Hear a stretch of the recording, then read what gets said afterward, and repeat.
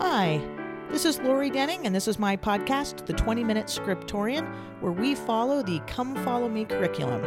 I am a member of the Church of Jesus Christ of Latter-day Saints, and while this isn't official, I am a believer in the gospel of Jesus Christ. A little bit scholarly, a little bit inspirational, this podcast will attempt to help us become better disciples of Christ. Join me, Scriptorians.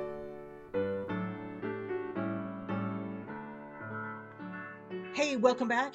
We are beginning the masterclass on the Old Testament in the 20-Minute Scriptorian. Next.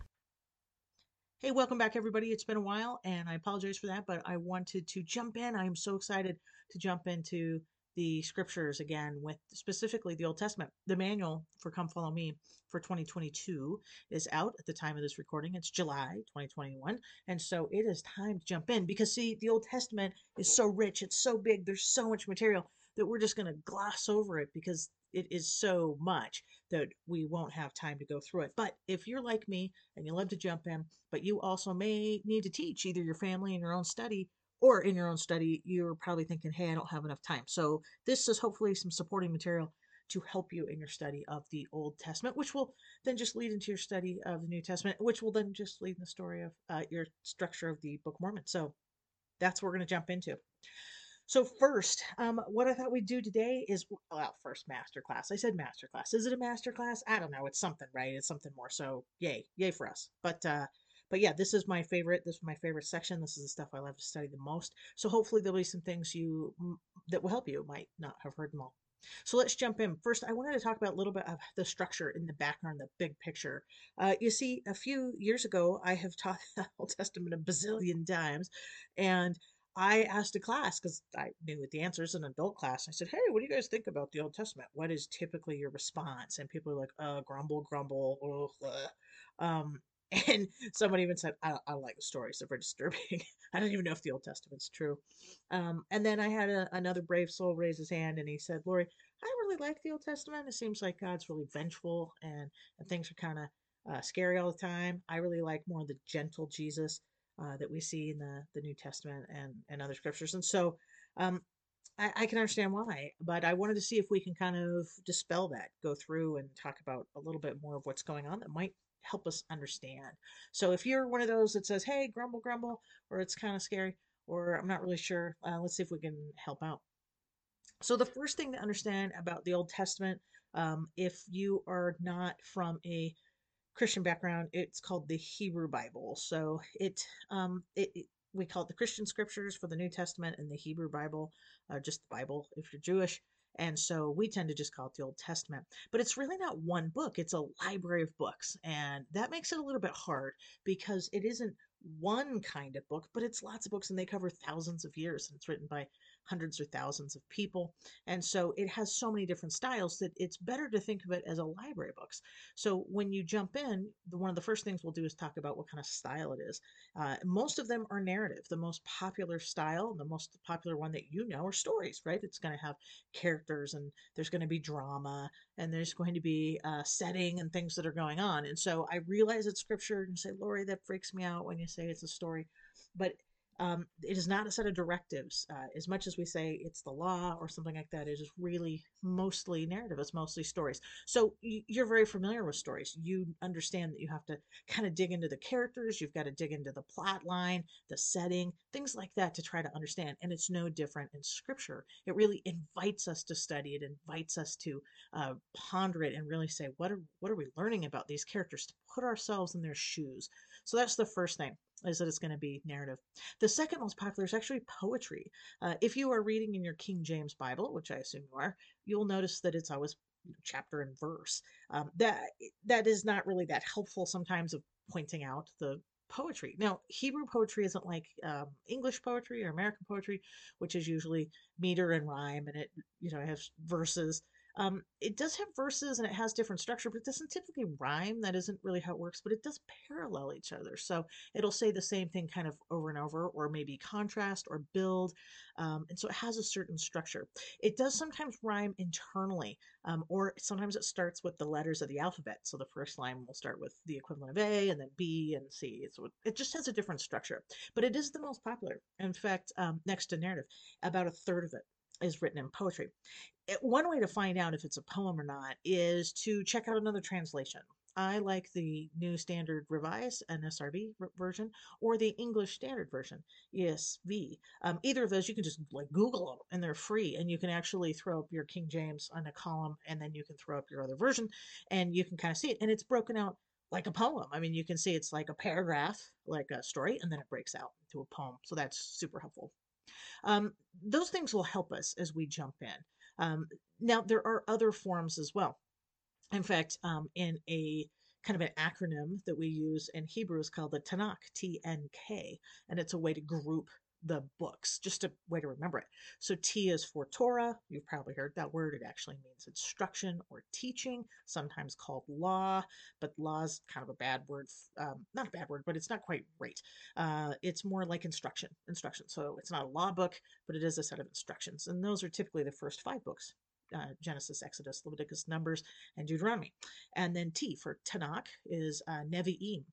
Navi is prophet in Hebrew, and if it ends in an im, it's one of the ways to make a Hebrew word plural. So Nevi'im is the prophets, and so those are all the names of the books that have people names for the most part. Some of them we think of as of histories. There's a section Christianity we call them histories, like Joshua and Judges, but those are actually called the older prophets. And then you have what's called the major prophets and the minor prophets. It's not because they were less important, but it's because the length of the books. So the major prophets, Ezekiel, Isaiah, Jeremiah, and then the minor prophets, all those other guys. Amos is a really good one if you want to jump into one of the minor prophets. Again, they're not less important, they're just shorter. So you get all the guys' names that end in Ayah typically, or El. Here's a hint. Here's a little Hebrew for you. If it ends in El, or the name El is God. El means God in Hebrew. If it's Ayah, there's no J sound actually in Hebrew. It's an I or a Y sound, but it moved into Latin and Greek, and so we picked up a J. So if it ends in Ayah, like Zechariah or Jeremiah or Obadiah, it actually is Jah or Yah, and that's short for Jehovah or Yahweh. So it's the names of God, El or Yah. So it's always going to be something about their name is something about God.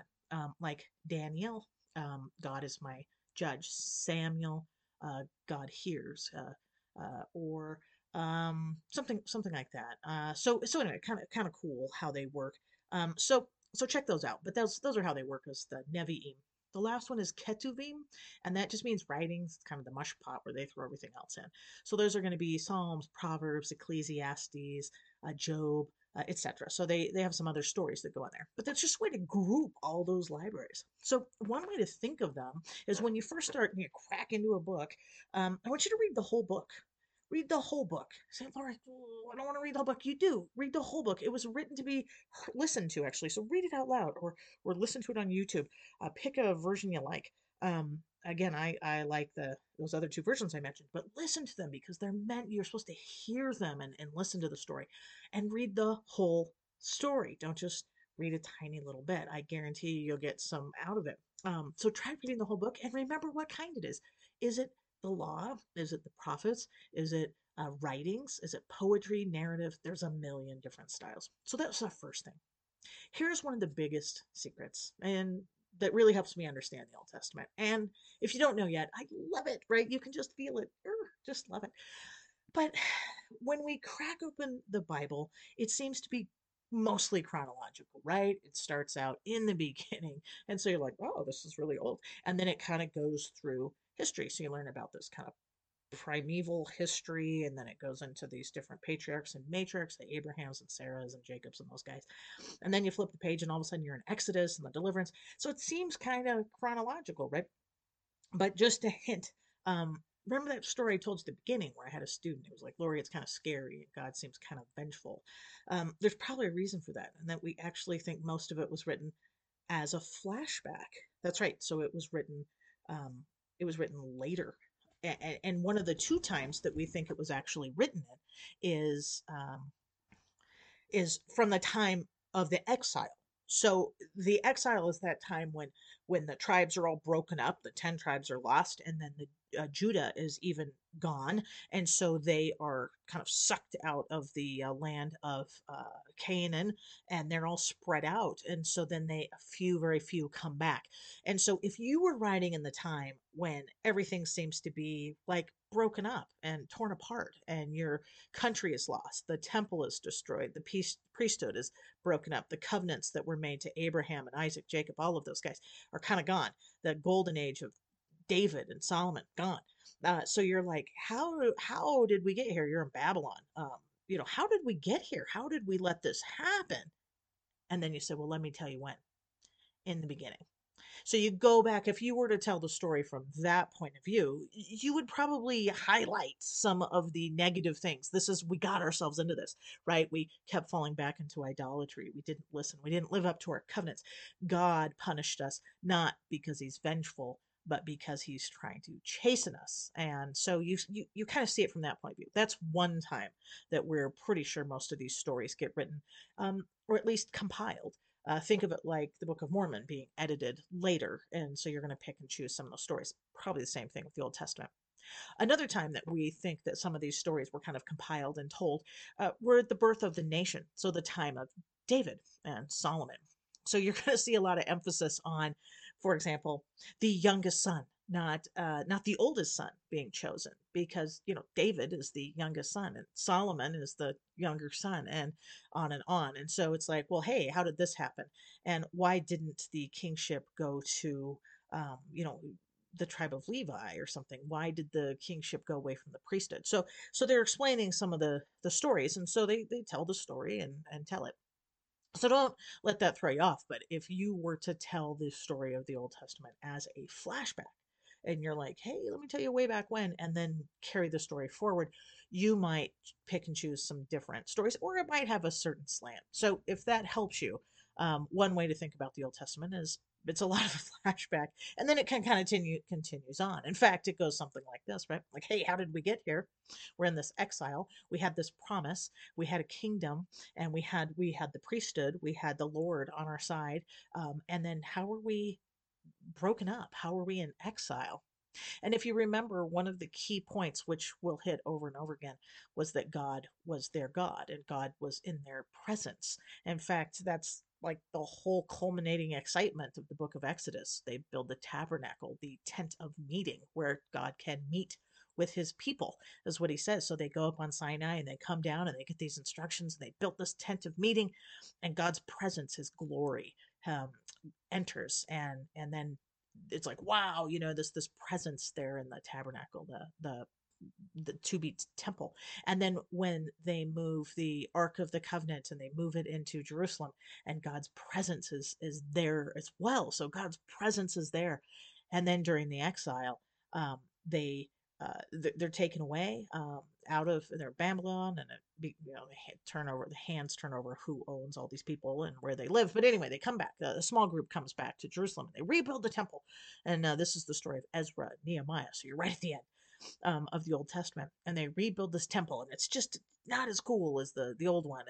And it says the people that had been there, the grandfathers and grandmothers, weep when they see the new one, because it was just so poor in comparison to the first Solomon's temple.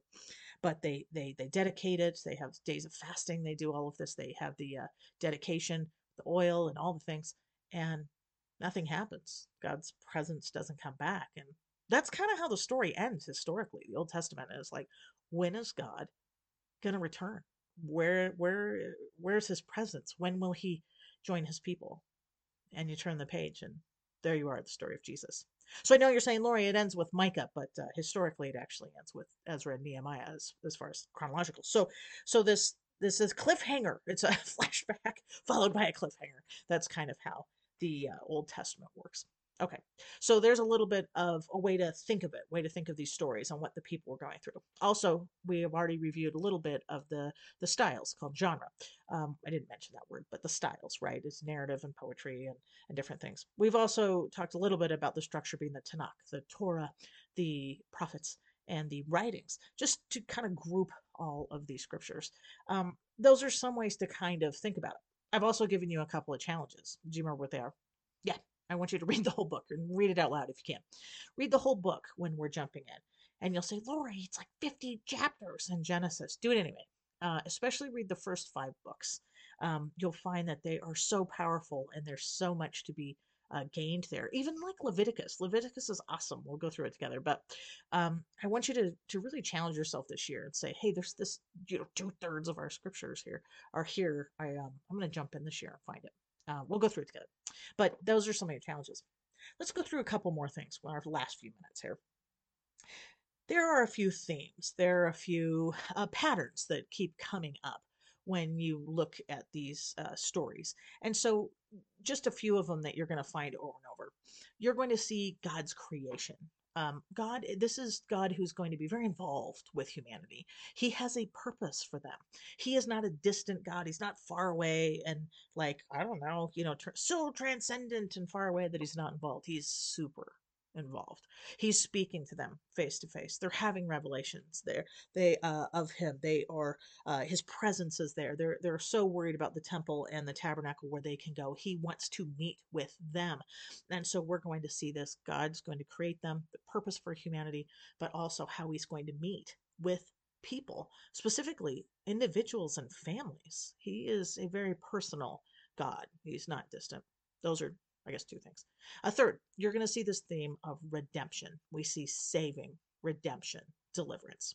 You might remember the story of Exodus, and that's the first time we actually hear the word redemption in the Bible, is in the book of Exodus after the Israelites are freed from Egypt. So we're going to see this idea. Isaiah really hits on this theme really hard as well about personal redemption and what it's going to take.